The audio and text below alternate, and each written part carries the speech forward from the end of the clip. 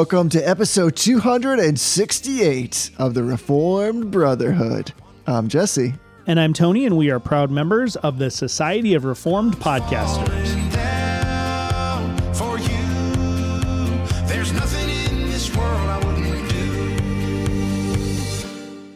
Hey, brother.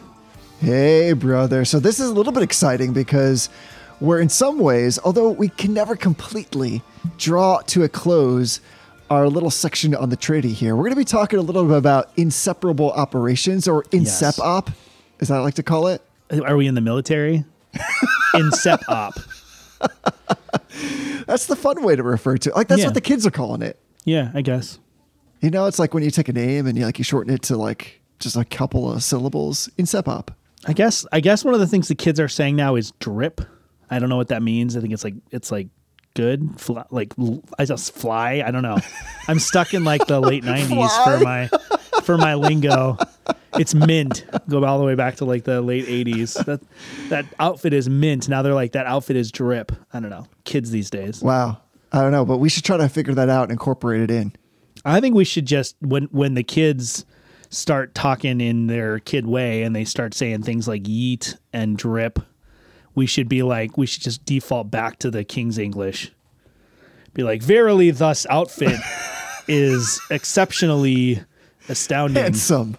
Thou, thine, ye. Well, clearly among the many roles that we need here at the Reformed Brotherhood is an advisor, consultant of sorts when it comes to this type of language. So if you are that person, info@reformedbrotherhood.com is where you can contact us so that you can save us from this whole inseparable operation of that we just did right here. This whole component. Pull up.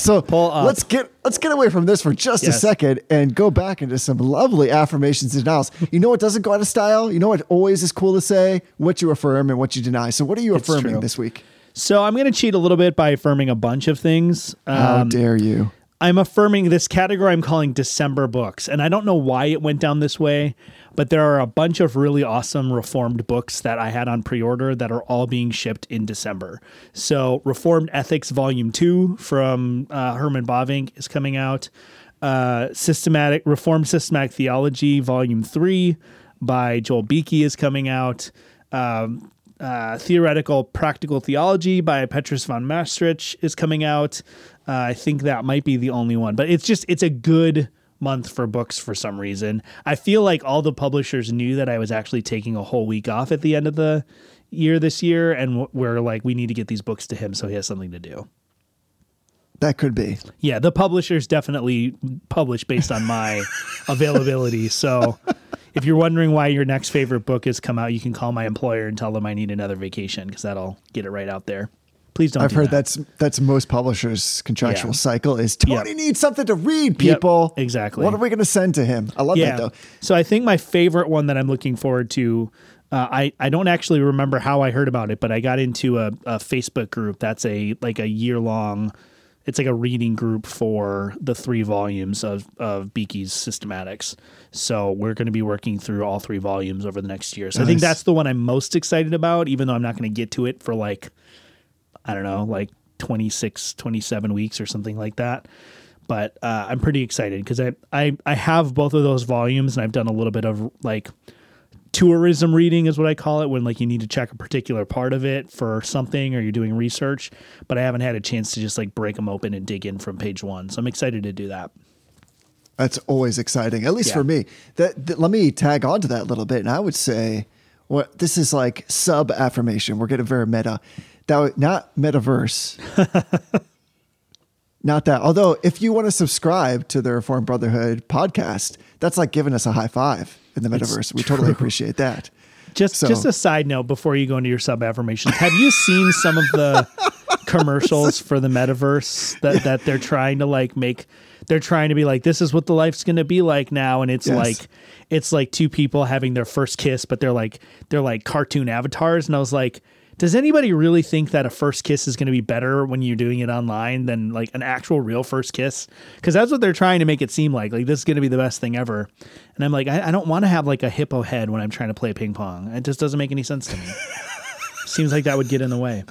We're so deep into this at this point. And it's great. This is the commercial where like there's like the techno music and the tiger and like the or like dancing. I do like that part. Yeah, but I mean, like, no, like real life. This needs to be real. Like, this is real life. Let's do real life before we start doing this other thing. So here are Tony and me on our front lawn shaking our fists at everybody who's inside on the internet. Yeah, and then it'll be like a trailer. It'll be like, coming in 2097, the reformed metahood. So this actually feeds in really well. You actually came right back around to what I was going to say, which was sometimes the nice thing about the year turning over, which in many ways, of course, it's a beautiful thing when our calendars reset, but that's arbitrary, as we talked about before. But it gives us that excuse to do something opposite metaverse, which is start a book club. Yeah. Get a book in front of you with some friends or some family. And even whether you're together or you're apart, go ahead and read it together. Set a schedule. Just do it. You will like it. It'll be super fun. You'll actually talk to somebody and you'll get to read some amazing content. So whatever that is, I feel like the turnover of the year is like just a really good excuse to say, this year, we're going to do it. So here's your opportunity, loved ones. The new year is coming. So take a look at your book lists. If you have them, if you're super nerdy like Tony and I, take a look at your lists. We know you have them. If you don't have one, go make one. Find something that you want to read and get somebody to join you with it. Yeah. Yeah. At this rate, I'm going to have to read like Herman Bavinck's Reformed Ethics as like a bedtime story to my new son that's arriving in March. Yeah. It's going to be like, I know you want to read like Goodnight Moon, but we just really need to plow through like Fallen Humanity Restored. Like this chapter is really key. So sorry, little guy, but he'll love it. Yeah. I mean, that's a great way to fall asleep, honestly, if you're talking about Fallen Humanity Restored. Exactly. Yeah. Yeah. I love it. What are you affirming today? Well, I'm going to kind of jump on that little book train that you got going on. We're going to talk about inseparable operations, or again, this is what's been told to me as a cool kid say, INSEP op. And so one of the resources I would recommend, I'm just kind of preempting our conversation because I'm sure people are going to say, my goodness, you guys just did the definitive episode on inseparable operations, but I feel like there might be a little bit more for me to go out there and learn and to read. And in fact, loved ones, there is. So I'm going to recommend your boy, Adonis Vidu, on this topic, because he has the book, The Same God Who Works All Things, Inseparable Operations in Trinitarian Theology. That is an excellent piece of work right there. Yes. And sorry, that was like unironically, not like that's a piece of work, but that's an excellent, that is an excellent piece of work. But if you just go and Google the title of this article, How the Doctrine of Inseparable Operations Unlocks the Gospel, How the Doctrine of Inseparable Operations Unlocks the Gospel. This is an article by Adonis Vidu that's in some ways, I think, like a really great, almost like an executive summary of that whole large tome that he's written. But this is super approachable if you're the kind of person that sometimes thinks, wow, Tony and Jesse talk about things that I cannot connect directly to my life. What is going on with this? Why does this really matter? Here is a wonderful article that hopefully just comes alongside everything we've been saying and supports why we're talking about the Trinity and all of its wonderful nuance and facets, because it does unlock the gospel. He does a really great job articulating that. So I'm affirming with this article in particular, How the Doctrine of Inseparable Operations Unlocks the Trinity, and basically anything by Adonis Vidu, because one, he's a fantastic writer, an excellent theologian too, and three, how could you not like somebody with a name like that? I know. It's a sweet name. It's a phenomenal name. And, you know, we might as well just get this out of the way now. We did an awesome episode with Adonis, who is a dear friend. You know, I have a short list of theologians that personally impacted me, not just in terms of my theological development, but really in terms of like who I am as a person. And Adonis Vidu is in like the top 3 of those people. So we did a fun episode with him. It was episode 239, which we did back in May, right after kind of his book came out. Go back and listen to it, because we're going to cover a lot of the same ground today, but sometimes it's helpful. And to be honest, like Adonis and I have slightly different views on inseparable operations and divine simplicity. So sometimes it's helpful to hear a different voice and to hear another person explain it. And to be honest, he's a professional theologian, and as much as Jesse and I might play one on the internet, we're both amateurs. So go listen to that for sure. His explanations are phenomenal. We're going to cover a lot of the same ground today, but I think you'd benefit from hearing that in addition to what we're going to cover today. All right, so let's flip it around, get a little negative. We've got to, before we get into the INSOP op. What do you got? All right, so we need to set a timer for mine. So what do you think? 10 minutes, 15 minutes, 7 hours? What could this be about? What do you think? How long should I rant about this, Jesse? What are you going to give me? Listen, let's let it fly. Let's see where this takes us. Oh, that's dangerous, man. Let's see where we go. So I'm denying, I'm just denying Molinism and William Lane Craig. So most people who are listening to this are probably aware that William Lane Craig and Dr. James White, Dr. William Lane Craig, just to be fair, they're both, well, never mind. I don't want to get into that. William Lane Craig has an earned doctorate and from accredited place. James White does not. So anyway, that is a total unrelated. I'm getting in my own way here. They did a dialogue. I don't want to call it a debate because it's not really a debate, but they both appeared on the radio, the radio and podcast show called Unbelievable ? Which is an apologetics oriented kind of dialogue show based in the UK. It's been on for a really long time. And they finally got James White and William Lane Craig in the same virtual place to talk about Molinism and Calvinism. Meta. And Dr. White I don't think was a particularly strong showing for him.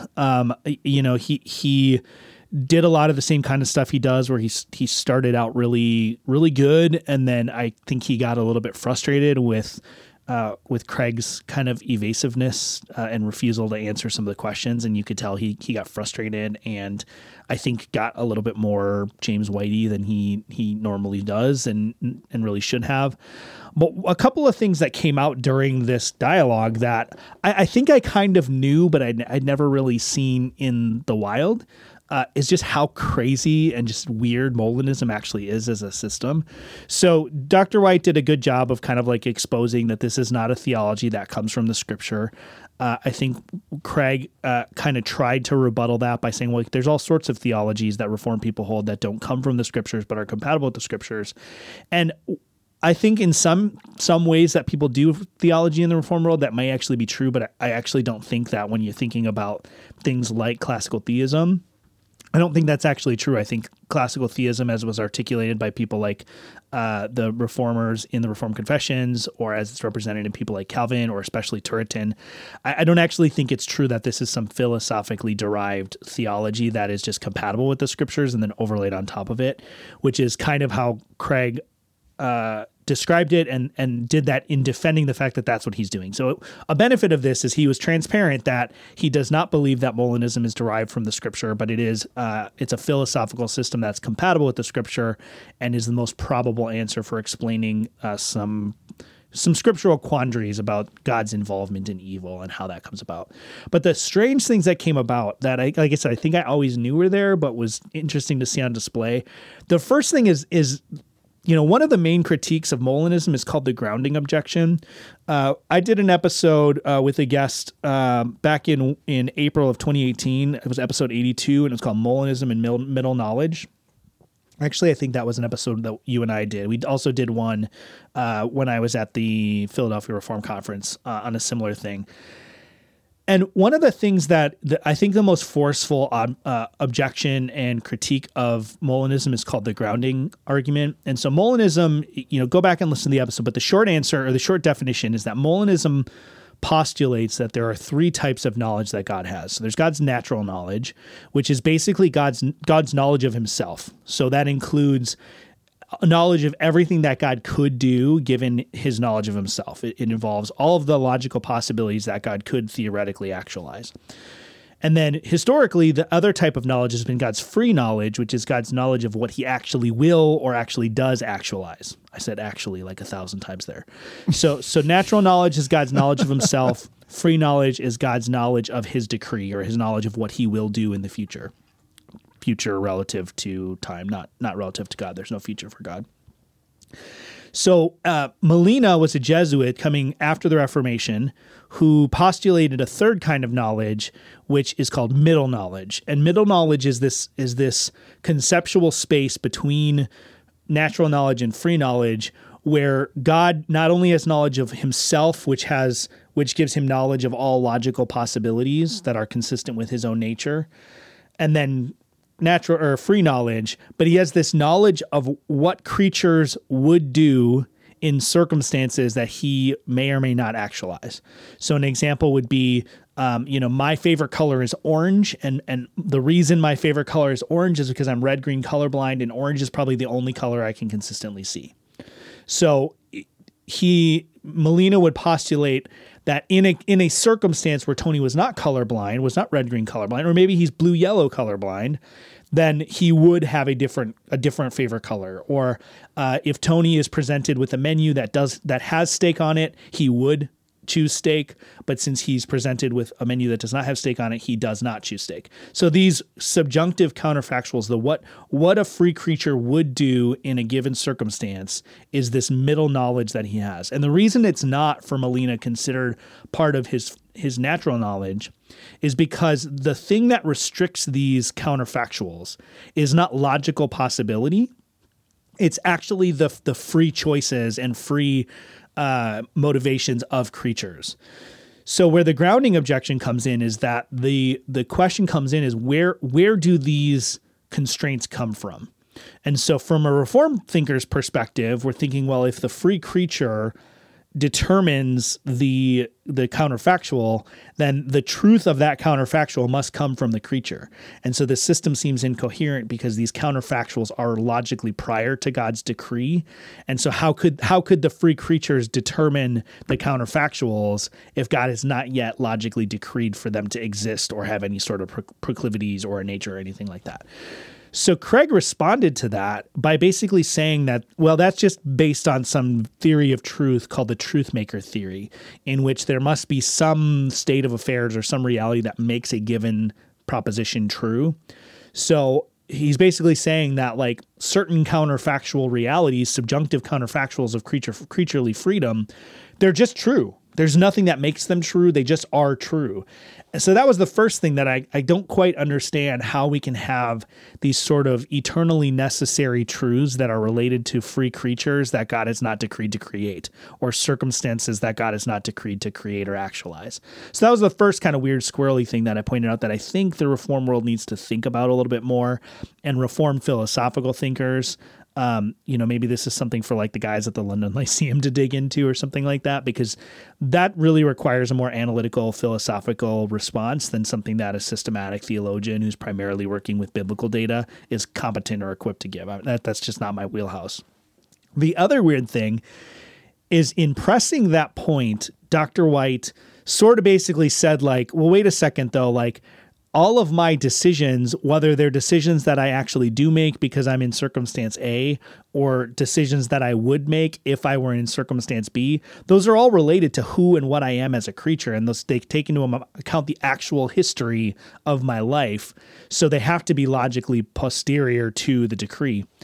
And Craig said something like, well, yeah, but you could have been born in Africa, or you could have been born in this place, you could have had different parents.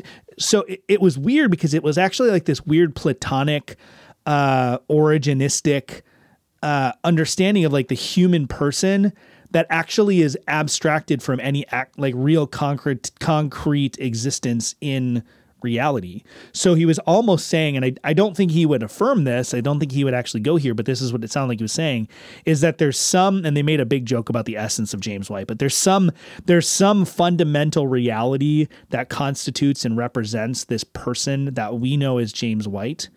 But that person could have actually, that almost like that soul could have been actualized into other circumstances. And the reason I say it's almost Platonic is because Plato held this theory of human existence where each individual human soul exists eternally, and it kind of, its original state was kind of stuck to God, and then it fell away from God into the world. And so there's this sort of repeated cycle of a soul returning to God and falling into the world. It's not quite reincarnation, but it's similar.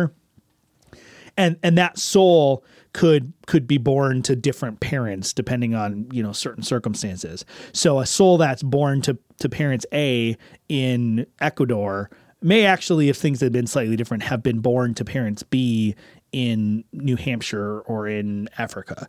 And so he seemed to be postulating this sort of weird system that I think is alien to Christian theology, that souls pre-exist the creation and ensoulment into a body, and that they could have come into creation in different contexts, but still have somehow been the same person, just in a different context. So I'm denying Molinism because I think what I want to call out here, this is why I said we needed a timer, Jesse. Why didn't you listen to me about a timer? What I want to call out here is just the weirdness of this theology, right? So we started with the idea that Dr. Craig very openly argues that he has a philosophical system that is not derived from Scripture, but nevertheless is compatible with Scripture. And now as he started to defend that or tried to explain it, he's gone from a theory about God's knowledge, which really is a theory about God's being. That's why usually we try to press like the theology proper of this, that somehow God's knowledge is determined by something that's not God, which actually makes him not God because his knowledge is constituent of his being and blah, blah, blah.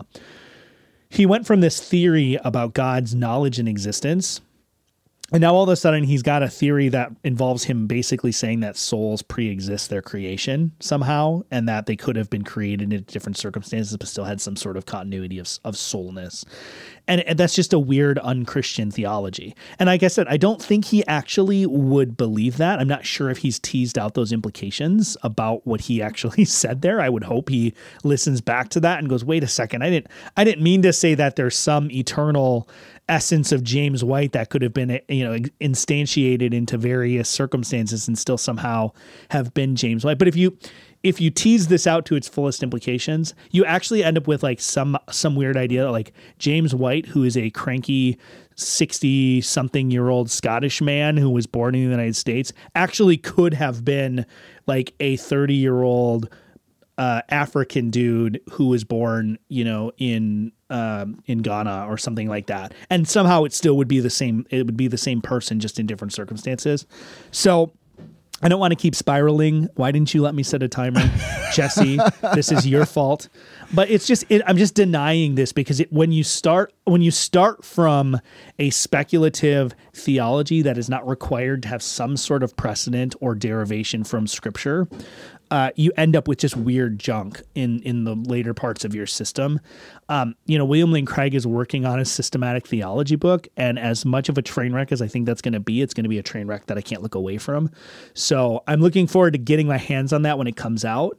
But I think we're going to see this, that like his systematic theology it might follow the same basic structure that most systematic theologies do, but it's going to end up with some really, really weird conclusions in places that we might not expect it. And kind of unapologetically so, right? Mm-hmm. We're talking about that. We've said before, I think we've gone on record by saying like he is first and foremost, by his own admission, a philosopher, not a theologian. Yeah. So his whole point of entry is one that's very different than maybe the conversations you and I are used to having and maybe people are used to hearing.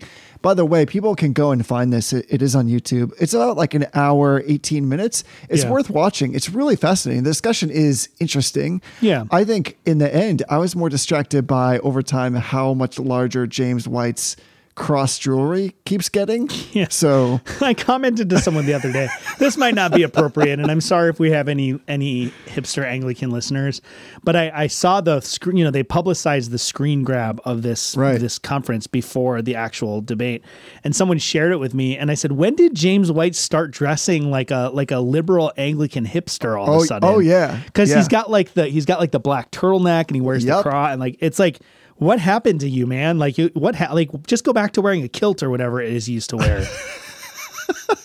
It's very strange. He's had a very strange transformation that I don't fully understand what happened there. Well, there's been like an evolution of style for him by himself. I mean, this is not like the Reformed style podcast, but like, he used to be known for like the sweaters, like the weird eccentric kind of like sweaters or whatever they are. Yeah. And so I just was like, wow, that cross keeps getting bigger. I have nothing against cross or cross jewelry. I just thought. Yeah, it was strange. Same thing. It was very strange. It's very much a like neo-Anglican. It's like the emergent Anglican, like the emergent church Anglicans, the people who are coming out of the Anglican tradition and went into the emergent church. It's like this weird And I know we should stop on this. I feel like we're gonna cross a line of some sort. Oh, but it was dangerous. a very strange outfit. We already crossed it. I like that idea though for a podcast or a TV show, like Immersion Church Anglican Edition. It'd be like, who wore it better, Neo Cranmer or James White? It's just striking your loved ones. That's all we're saying. If you go on and see it, you'll be like, oh, that's an interesting statement. So that's why I would advise listening to it on a podcast instead of watching it, because you'll be very distracted by James White's giant cross jewelry and weird Steve Jobs turtleneck. Well, and by comparison, I would say like William like Craig looks like very just kind of I don't know. He's kind of looked like Mr. Rogers a little bit. Yeah, a little bit. I was gonna say like a more Rogers conservatively dressed collared shirt underneath like a sweater. Like you're expecting him to like step back and like take off his dress shoes and put on some tennis shoes quick and then like pull out a puppet.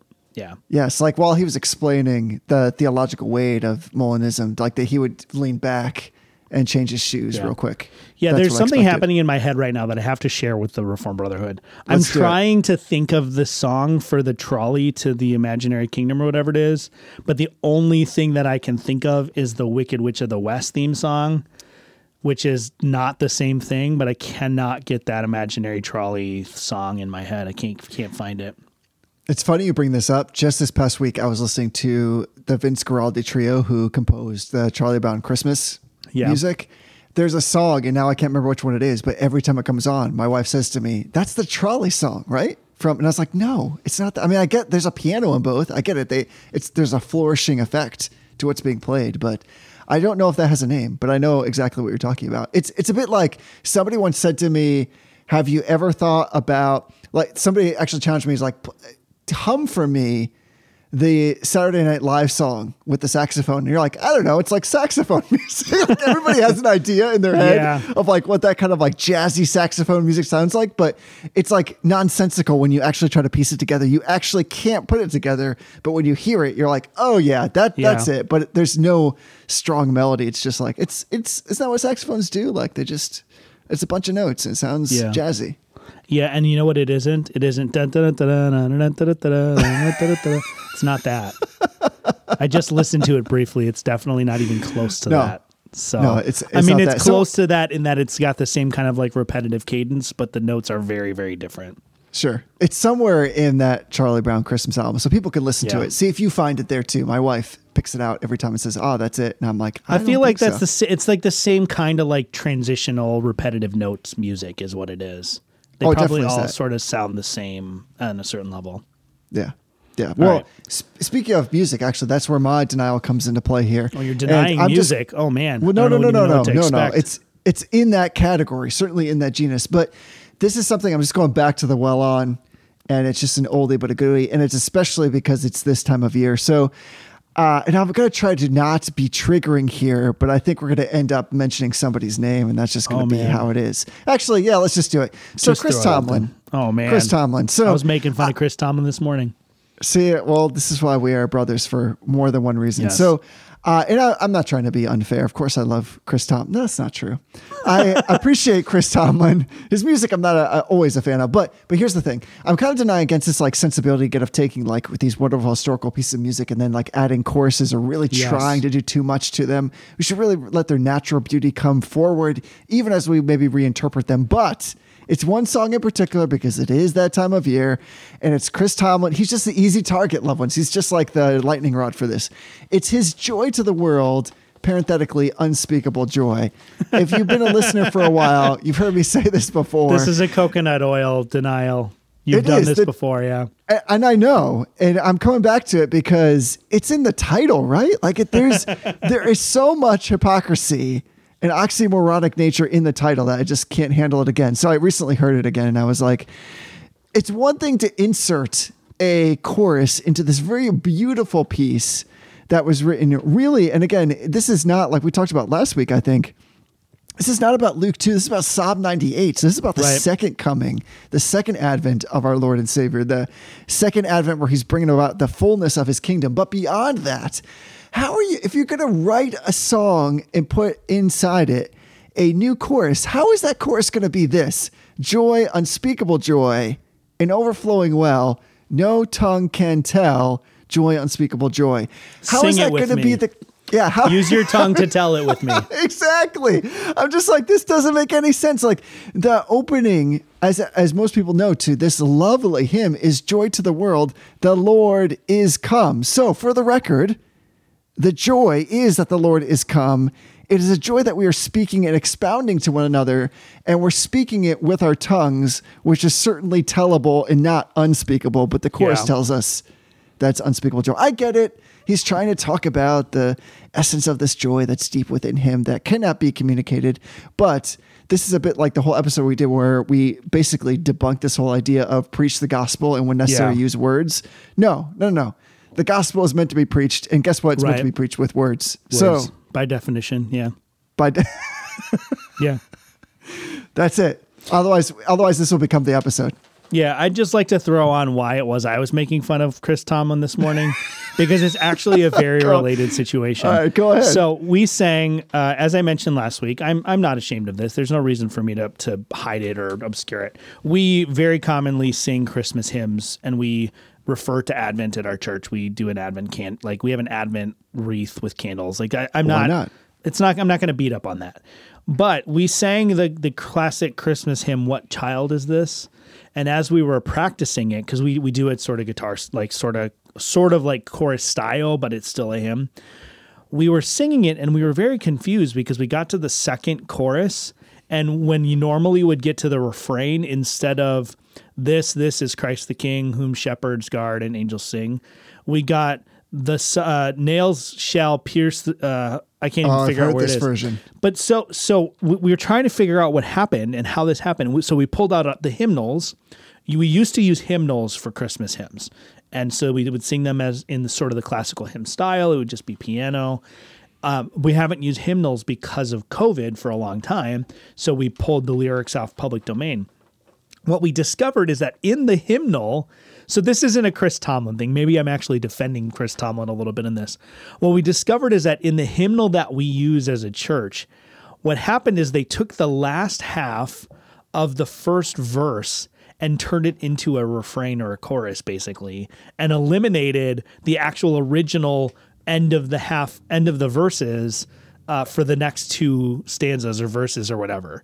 So instead of this is Christ the King whom shepherds guard and angels sing, instead of that just being like the second half of verse 1, that actually became the chorus of the song, eliminating really good theological content in the second verse, which is basically connecting the manger to the cross and tying together Christ's singular work and his unified mission of coming not just to live a life of righteousness, but also to die a death in our place.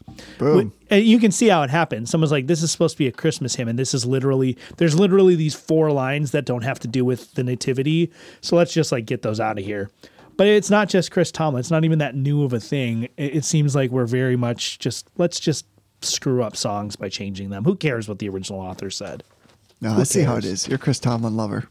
No, I really am not.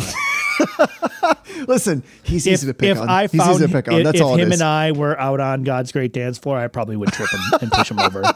That's not true. It's not true.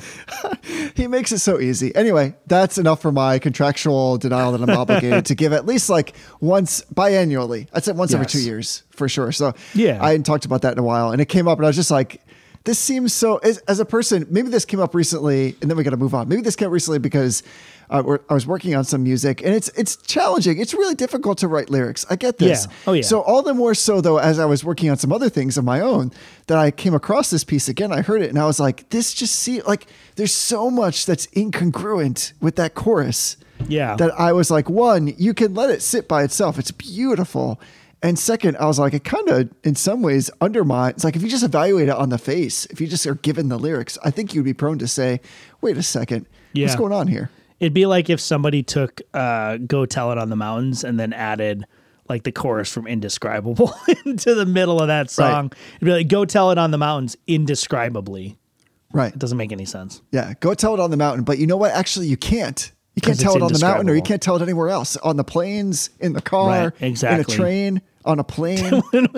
Is this the Dr. Seuss version of the song? I cannot tell it while I eat Queen eggs and ham. Yes, I all I cannot gotta tell say. it, Sam. I am. Well, speaking of things that we can tell and we can talk about, we can articulate Sort with of. the small amount of remaining time that we have, let's get into a little INSEP op. And to INSEP try to op. be concise, let me try to give like a basic definition if we're trying to usher our ways into this actual conversation, which we promised was the anticipated topic of this particular episode. So for me, if I'm talking about the doctrine of inseparable operations, and we basically worked our way up to this point in speaking about the Trinity in various ways, also incorporating 2 weeks of some lovely denials in the midst of that. So if you haven't heard all that stuff, oh my goodness, you have missed out. So go back and listen.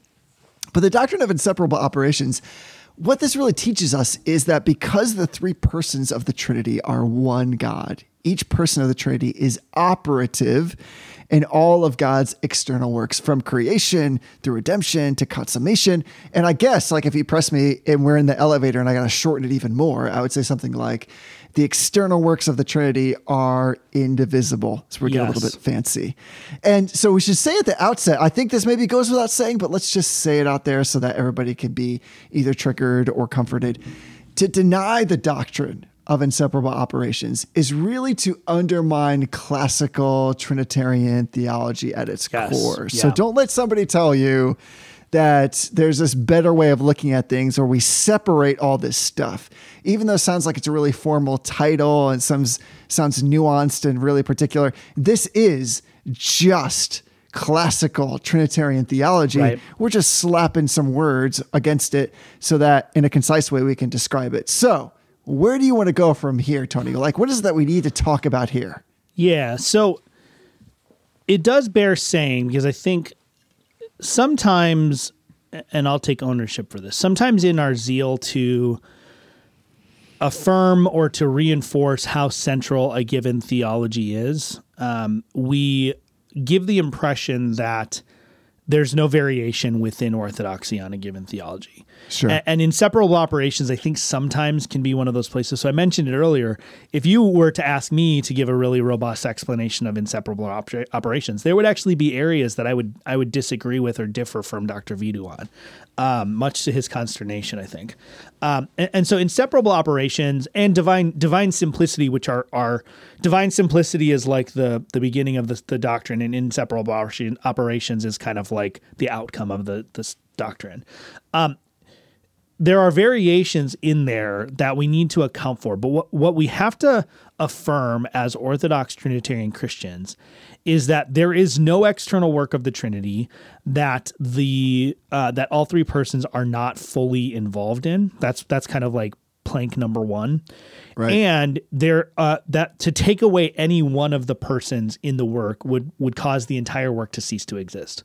Right. And so you could have someone like Adonis Vidu, and I don't think that I'm overstating this, who would say not only do all three persons do the exact same work, but they do the exact same work in the exact same way. There's no difference in how the Father executes creation as how the Son executes creation. So when we said last week that the missions are different than the processions, and that when we're talking about the missions, we're talking about the Son's unique way of working in creation. He works in creation in a sonly way, that is in a way that is sent by the Father as the Son, and the Spirit works in creation as a way that is sent by the Father and the Son as the Spirit, and then the Father works in creation as the Father in an unsent way, right? Dr. Vidu, I think, would say, no, like the Father, the Son, and the Spirit are one agent in creation, in any external act. And therefore, not only are they participating or working in the same work, they're actually, the work is identical. It's a single work that each of them is doing together. I would say something, and I think someone like Dr. Horton would probably agree with me on this. I think it's okay for us to say that the Father, the Son, and the Spirit are working together, not in a composite way, but they're accomplishing a single work in a way that is so radically unified that it is a single work, despite the fact that the three of them are each working, and that each of them works the work in a distinct way that is proper to their person. I think that is a better way to articulate this. What we have to exclude is a theology that basically says like the three people are just sort of like all contributing to a single work in a composite sense. So right now, Jesse and I are contributing to the work of producing this episode in a composite sense, and that Jesse is adding his own distinct work, I'm adding my own distinct work, and the two come together like Voltron to create a single work that's coming together. You can think of this other way. And Dr. Vidu draws this distinction between hard inseparability, which is what he would advocate. And I think he would probably have some quibbles with my view, but he would recognize what I say as hard inseparability as well. And then what he calls soft inseparability, which is basically like, you know, you have a house that's built of distinct bricks and each brick contributes to the whole. And so, yes, they're working inseparably because if you take one brick out and put a different brick in, it's actually a different house, philosophically speaking. But each one is contributing its own unique work that is not dependent on the other and is not shared with any other brick in the house. So we have to say, with inseparable operations, we have to say that God works as one because he is in fact one. And you could not take any particular person's work out and replace it with something else and not have the entire work collapse into nothingness. That's where we have to go with inseparable operations. And this is, again, one of those doctrines where we kind of have to recognize that because our language is creaturely and because we're speaking about this inseparable thing in ways and languages and words that are necessarily separable, that we're only ever speaking analogically. So even the phrase inseparable operations is a composite of letters and phrases and sounds and concepts that are slammed together to combine in a non-inseparable way. I could talk about what it means to be inseparable. I could talk about what it means to be an operation. And I slam those two things together to create this concept of inseparable operations. Inseparable operations actually are inseparable on a fundamental level that we can't even describe. Right. Yeah, which is why I went with insep op. Right. Because that's better. Because it's not describing it. It's just it's just an incoherent series of sounds. But actually, to not put too fine a point on it, that's kind of exactly what you're saying, is that we're going to recognize with all the stuff we talk about, I feel like we just need to do we need to pre-record a disclaimer about that and just slap it into every episode as we talk about the Trinity? Yeah. But yeah, you're exactly right. So when we look at the scriptures, though, I think the point we're trying to make here is there's no room for flexibility in this particular matter unless you want to go outside of Orthodox historic Christianity, especially Trinitarian theology.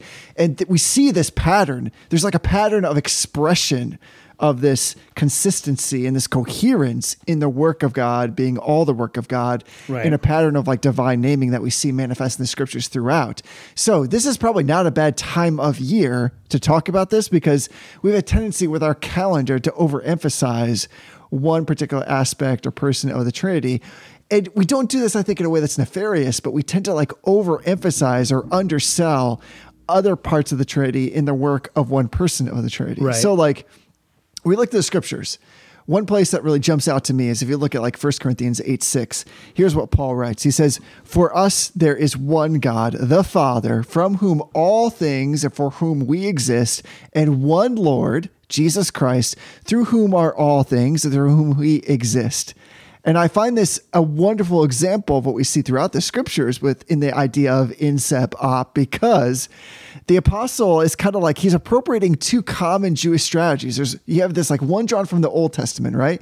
And then there's another kind of borrowed from this Greco-Roman God speak process for affirming the absolute unity of God's identity and action, because that sentence seems like a confusing sentence on the face outside of understanding it in light of this doctrine. So the language of one God and one Lord, that's drawing from Deuteronomy 6:4, right? Right. That's straight Shema, to affirm the unity of God's identity. And the language about all things being from him and through him, that's borrowing from this discourse often used to describe the various causes of the universe in order to affirm that God alone is the supreme cause of all things. That is that all things are from him and through him and to him. That's Romans 11. Right. So to me, what makes this amazing is the striking feature of 1 Corinthians 8:6, just by one example, is that Paul locates the distinct identities of God the Father and the Lord Jesus Christ within the singular divine identity. And then within that singular divine causality, he plans and accomplishes all things for God's glory. So the money shot, the payoff is this. The distinction between divine persons is a distinction that obtains within the singular agency of God without compromising or dividing that agency. Right. Like this is brilliant, right? Like human beings can't come up with this stuff. Yeah. This is like part and parcel of, man, that's a horrible phrase to use for this part and parcel. This is, I was gonna say, this is like embedded in who God is. Right. And only God. The reason why we're having an episode talk about this is because it's not common nature to us. It's not normative. We have no categories for this. So Insep Op is something unique to God.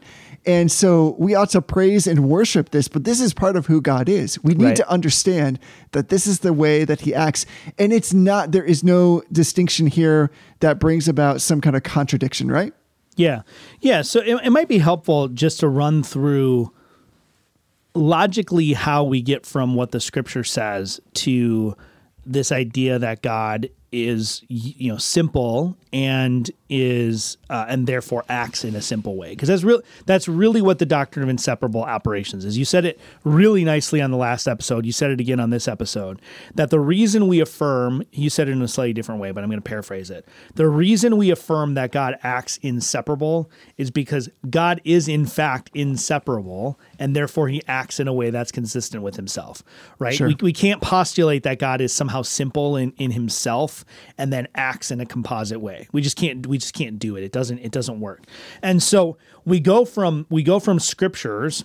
Dr. Vidu's book does this way more in depth than I'm going to. But we go from scriptures that say something like, who is like the Lord? Who is like Yahweh? There is none like our God, right? We go from language like that, where we affirm scripturally the utter uniqueness of God. There's God exists in a class of one. There's no other God, even other divine, semi-divine entities or angels or demons or powerful beings still don't exist in the same class as God. And so we go from the repeated, there's so many verses in the Old Testament to point to for this kind of thing. And it's like throw a rock at the Bible and you're going to hit a page that says something about God being unique. You go from this idea that there is only one God and God is utterly unique to all of a sudden there's these three persons on the pages, not only in the New Testament, we talked about how it's in the Old Testament too. So let's just stick to the Old Testament. You go from the commitment that God is utterly unique and there is none like our God. There's no one else like God. And then all of a sudden you have the angel of the Lord speaking out of the burning bush, who is also somehow the Lord himself.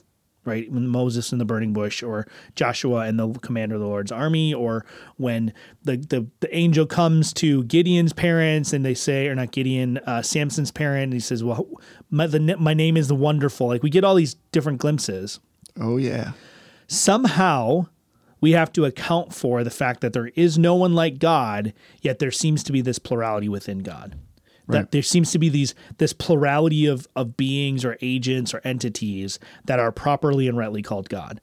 And so what we have to say then is that those are in fact the one God. There is only one God. And so if this thing we see here, A is God, and this thing B that we see as God, those A and B are actually one and the same God, even as they remain distinct as A and B. And that's the doctrine of the Trinity right there, right? We have one God in three persons. Well, we go from that, and then we have the doctrine of simplicity, because if you have parts that are coming together to form God, then God is actually not God, but those parts give God his godness, making them more supreme than he is. And so we have to avoid any theology where God gets his godness from any other thing apart from the simple, single fact that he is God. Now, when we get to inseparable operations and we're talking about that one single simple God, even as he is three persons, even as God is three persons acting into creation, well, Dr. Vidu, and I think this is the right place to start, begins with the work of creation itself. And so creation, if you really break it down, is the act of God causing to be something that is not God. That's what creation is. God causes something to be that is not God.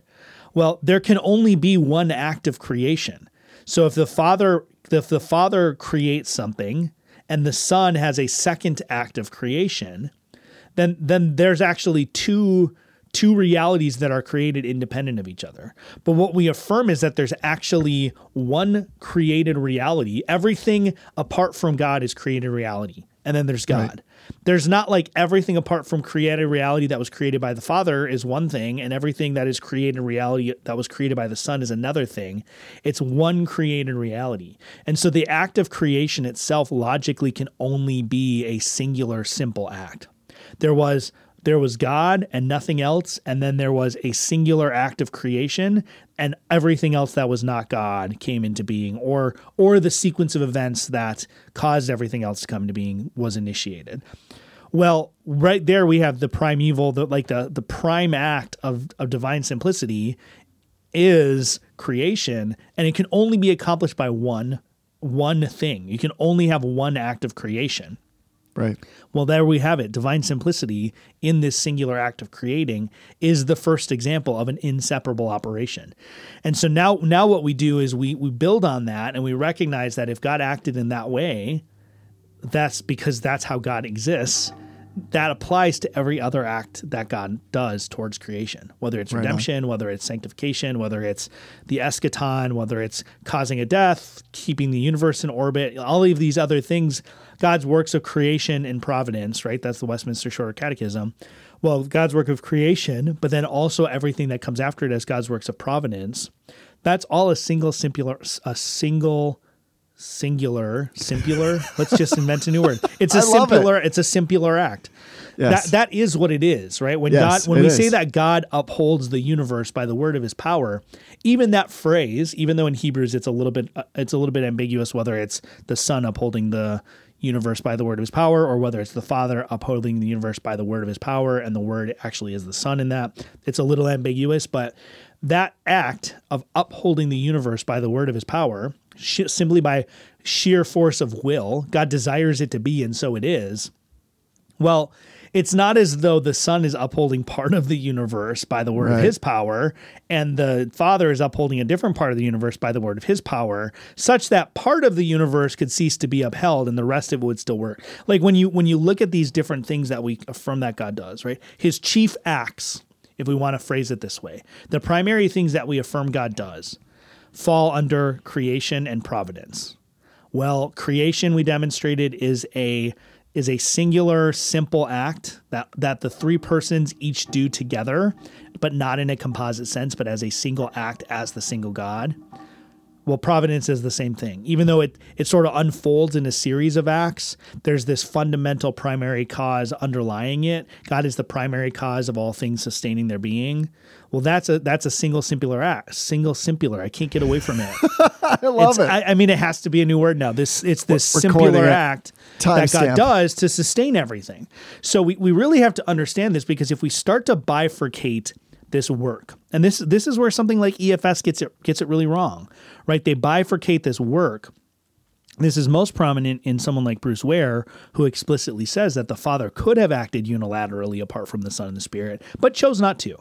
So the Son and the Spirit are like these auxiliary actors that really their participation is optional, and they could have just sat it out if they wanted to. Well, that doesn't make any sense, because if the Father, the Son, and the Spirit are actually in fact one God, then the one God doing something must necessarily involve all three persons of the Trinity. Right on. And this is where there does get to be some difference, right? I would want to say something, I would want to affirm with some sort of classic language that it's okay for us, and this we're not going to get in. We might have to do one more episode. We'll have to parse out the doctrine of appropriations a little bit more. But I would want to lean into the doctrine of appropriations, which we talked about a little bit last week. Lean into that a little bit and use that to identify particular things that are attributed to distinct persons particularly, right? The Father is primarily seen as the architect of creation. He's the one that initiates the work. He's the one that designs the plan. And then the Son and the Spirit are presented in Scripture as executing that plan in their own particular ways. I think that's a perfectly fine way to think about it, even though that lends itself to sort of this soft inseparability that Dr. Vidu wants to push against.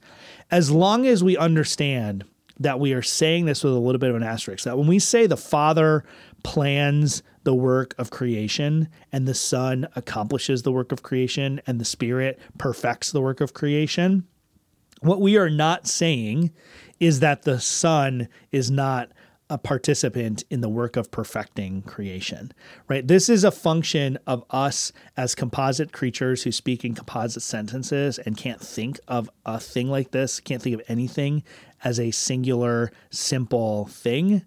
See how slow I had to say that? Because I can't get away from the word simpler. This is a function of our limitations. So when we say that the Father acts as the origin or the architect or the planner of any given work of the Trinity, and the Son works as the accomplisher and the Spirit works as the perfecter of any given work of the Trinity. That's a notional difference that exists in our mind to describe a single simple act that we cannot describe. It's not to say that these are actual real distinctions within the persons or within the act of the Trinity. We can't speak of it another way.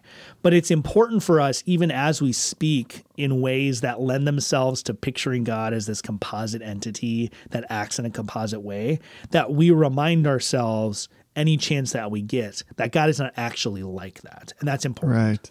Yeah, that's pretty tasty stuff right there. I don't know how people are going to catch on to this incep op if you don't keep saying incep op. You keep saying inseparable operations. We need to Man, I feel like we're on a run inventing terms. We got incep op. Keep it tight. Yeah. So here's the thing. You're right. God is simpler. God is simpler, right? I think that's absolutely accurate. That's the kind of word that's going to end up in some kind of Christian rap song because it's accurate. And it strikes me that, isn't this what we'd expect? Like if we're going to say God is actually simple, the outworkings of that quite literally is that there would be inseparable operations of the Godhead in all the external works. So what we find is that mysterious as the scriptures are, and I don't mean mysterious and they don't disclose this, mysterious in the sense that everything you just said, that we don't have categories, language that's appropriate or normative toward this, everything is notional, nuanced.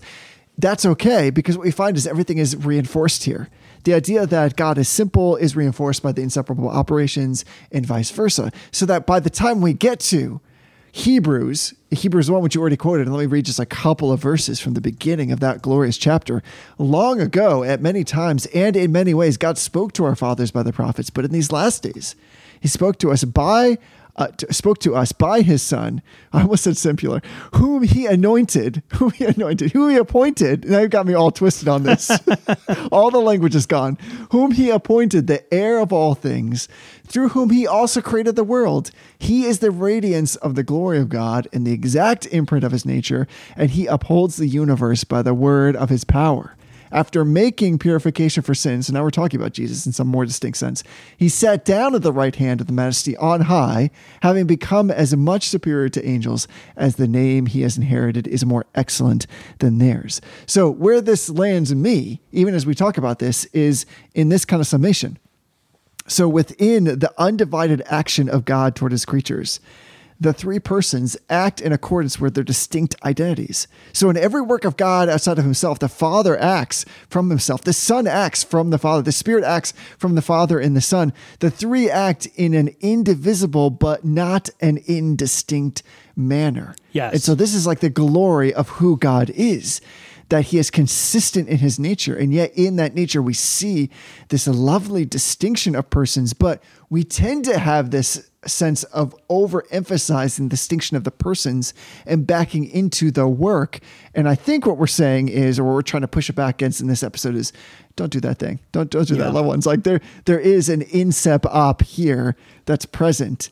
And this is what makes God simpler. This loving in a beautiful kind of way. So embrace in this season the simplarity of who God is, because that's the thing. You have to make up a word when a single word, like that's like a wonderful portmanteau, but like when a singular word will not do, you ought to press them together like you're trying to make applesauce, because what's going to come out of that press is something that's glorious and more combined and more lovely and more cohesive. Yeah. Because you form things together. I think simpler is something that we should just run with. I mean, that's like how German works, though, isn't it? Like, don't you just like slam together? I think in German, you can just like shove together words to make new words. Like you have like Gesteigterlichten. I don't know what that would be. I probably just said something untoward. So I want to close this by sort of like giving an analogy of God's inseparable operations, and still in accounting for how it is that we still can see. This is getting into the doctrine of appropriations. We may or may not do another episode on just that, but I talked about this analogy when I had Dr. Vito on the show before, but it's difficult for humans to conceptualize something that actually truly is a simple object or concept. And so what we tend to think of when we try to think about this is something that's more like an irreducibly complex concept. That's what we think of. Right, which has some utility, right? So if you think about a triangle is 3 lines arranged so the ends of each line are touching each other, which creates 3 interior angles that have a total sum of 180 degrees, right? That's the definition of a triangle. 3 straight lines connected to each other at their endpoints, creating 3 interior angles. Excellent geometry. You can't reduce that any further than that. You can't take anything away from that and still have a triangle. If you take away one of the lines, you don't have a triangle, you have an angle. If you somehow were to take away one of the angles by like chopping off the end so they no longer connect, then you don't have a triangle because you just don't have the angles. So we can think of a triangle as an analog to a simple object because we can't reduce it any further. Right. But we also can recognize that a triangle still has 3 faces. And so if you have a triangle that's oriented towards you, let's say it's like a 3-dimensional triangle, not a pyramid, although you could probably use a pyramid if you want it. You have it oriented a certain way. And so you have, from your perspective, there's the line. Let's say there's one line that is sort of parallel to your perspective. It'd be like opposite you on a plane parallel to you. And then you have the other ones that are angled towards you with the point facing you.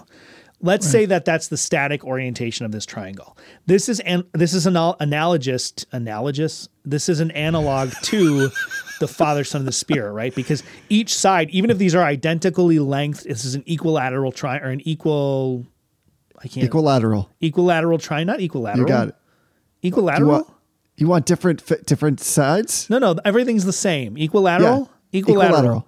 Lateral seems wrong because lateral is like side. Anyway, this is an equilateral triangle, right? So the sides are the same length. The angles are all the same length. Everything about each sort of third of it is identical to the other thirds. You got it. Just like the Father, Son, and the Spirit. Well, not just like. Similar to how the Father, Son, and the Spirit. Man, I'm really struggling here. Similar to how the Father, Son, and the Spirit, when looking at them individually or distinctly, are identical to each other. It's only in relation to each other that we can distinguish them, right? So I can only distinguish the far line that is perpendicular or parallel to my plane. I can only distinguish that by the fact that relative to me, it's perpendicular to my plane. The other two, similarly, they're angled towards me. Right. I can still recognize those faces of the triangle distinguished from each other without now still saying that they aren't doing the same thing in the triangle. Each of those 3 lines or the 3 angles, each of those are contributing the exact same thing to the overall operation of triangleness, right? They're each contributing the same thing. They're each creating the same lines and the same angles in relation to each other. But because the triangle is positioned towards me in a particular way, and it necessarily is positioned towards me in a particular way, I can distinguish these lines and angles from each other. The doctrine of the Trinity and the doctrine of appropriations functions in a similar way, right? The 3 persons of, and this is actually more of a support for Dr. Vidu's version of inseparable operations than mine.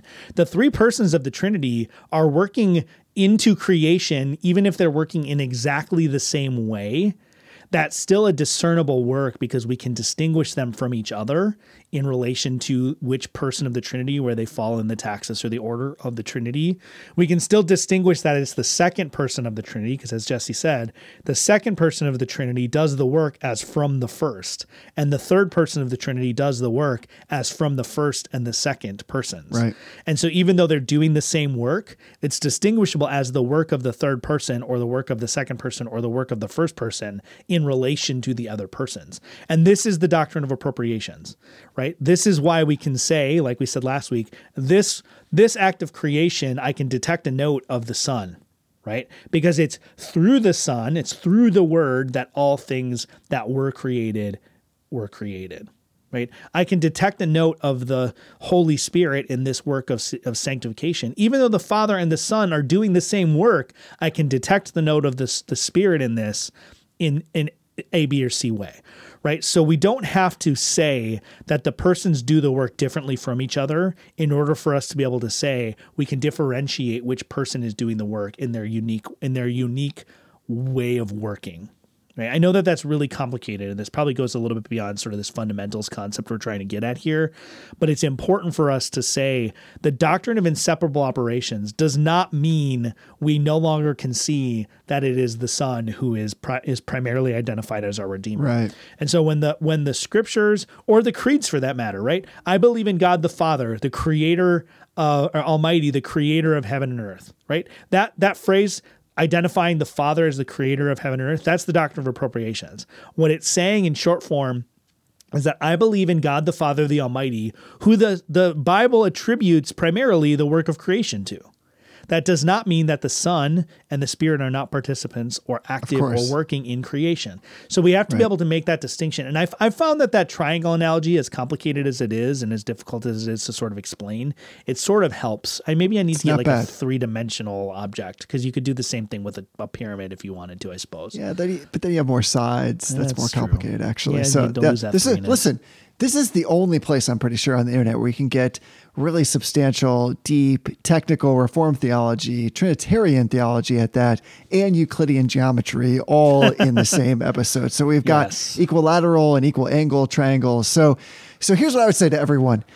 Listen, do us a favor. If this is something that you think would be helpful to a loved one, would you consider sharing this episode? Or maybe that person is about to take a geometry test and they need to remember that the area of an equilateral triangle can be easily remembered. It's the square root of 3 divided by 4 times one of the sides squared, because they're all equilateral. Yes. So maybe they need that too. So share this with a friend. One of the things I want to say by way of gratitude and thanks is for all of those who support us with emails or reaching out and leaving voicemails so we can build up. Again, we're still trying to get that question cast together, loved ones. So we need more voicemail questions. We're also thankful for those who have decided to come alongside with some financial support. And I want to especially thank brother Jason, who joined the ranks recently by giving through Patreon. And if you too are interested in giving just a little bit, there are many people that give just a little bit to help us cover our bills.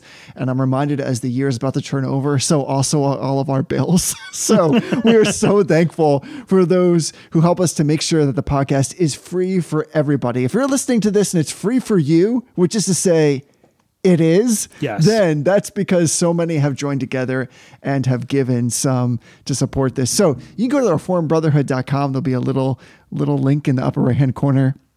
You can click on that says join the brotherhood, and there are 7 different things. There's a little bit of a smorgasbord. It's a variety. It's a potluck, if you will, of ways you can support us. And number 4 is become a Patreon donor. And these aren't ranked in any particular way. It just happens to be number 4.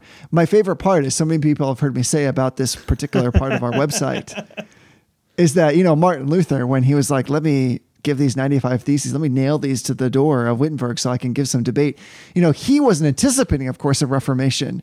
But I assume now, if you were to look back retrospectively and he would come to this webpage, which says the Reformation just got a whole lot better, he'd be like, finally, this is what I was actually after. This is what I wanted. Finally, where's the link to Patreon? Yes. So in this particular season, one of the things you can do to help us out is share the episode. You could become a donor through Patreon. You go to our little store that we have. Maybe you're looking for something to fill a temporal need, and that is you need a shirt and you would like our faces to be on that shirt. That's something that we can also help satisfy. So check it out. But thank you, Brother Jason, and all those who give so regularly to the podcast. That's what honestly makes it available for everybody. Yeah. So we are very, very grateful.